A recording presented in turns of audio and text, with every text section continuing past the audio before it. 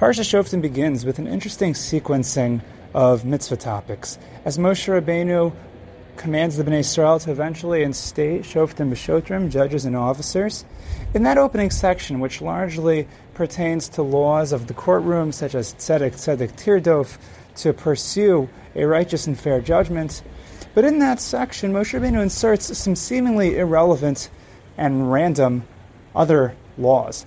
For example, he forbids the Bnei Yisrael from planting an Asherah tree, or a tree of idol worship, next to the Mizbeach. Moreover, Moshe Rabbeinu follows up with a command not to erect a matzeva, or a monument, Asher Sanei Hashem Elokecha, that which Hashem your God hates. And then Moshe Rabbeinu, for one last command in this little section, just before going back to laws about the courtroom, Moshe Rabbeinu forbids the Bnei Yisrael from offering any karbanos that come from animals that are blemished or having the wrong technical intentions when offering that carbon, both of which are described as a toavas Hashem, an abominable thing to Hashem. Now, why exactly does Moshe Rabbeinu insert these extra commandments in with the topics of the courtroom? What does an Asherah tree have to do with judgment? What does a matzeva that Hashem hates have to do with the courtroom? And why, in fact, does the Chumash even need to tell us that the matzeva, which Hashem doesn't want us to erect, why does it have to emphasize that Hashem hates that? Like, we know that Hashem doesn't like it if the Chumash is telling us that it's usher. So why is it even adding that point? And what does any of this have to do with karbanos? So if you look in the Midrashim make at least a connection between the planting of an Asherah next to the Mizbeach and judgment. There, the Midrash points out that as the Chumash is highlighting what it means to be a fair judge and what it means to be a corrupt judge, for example, not accepting bribery, not accepting a shochad, so the Midrash says that a person who instates a corrupt judge, for example, one who will accept bribery and one who will not carry out justice properly, that's just like putting an Asherah next to the Mizbeach. You might think I'm going to beautify the Mizbeach with this, but the Asherah is obviously something that's not okay. And perhaps this is the beginning to a little bit understanding what exactly is happening in this little series of commandments. Because you might ask a very fair question: why would anyone think of putting an Asherah tree next to the Mizbeach? It's obviously a contradiction. The Asherah is a tree that was literally served as an idol. It was served as if it were a deity. And you're going to put that next to the Mizbeach? How are you going to possibly beautify the Mizbeach, Avodas Hashem, with something like that? But the answer is that is in fact how bribery works. That is exactly what corruption does. The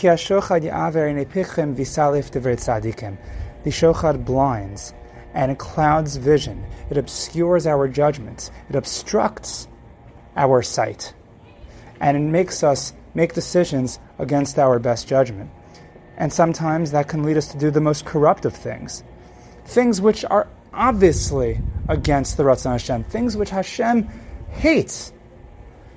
That's why the Chumash has to tell us a monument that Hashem hates, don't erect. Why would I think to do that?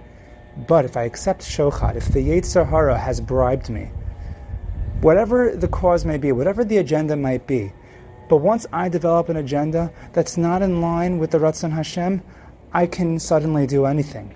You can make an argument that something like smoking should be appropriate because somehow it helps your Avodas Hashem, when it's something that's clearly damaging the person's body.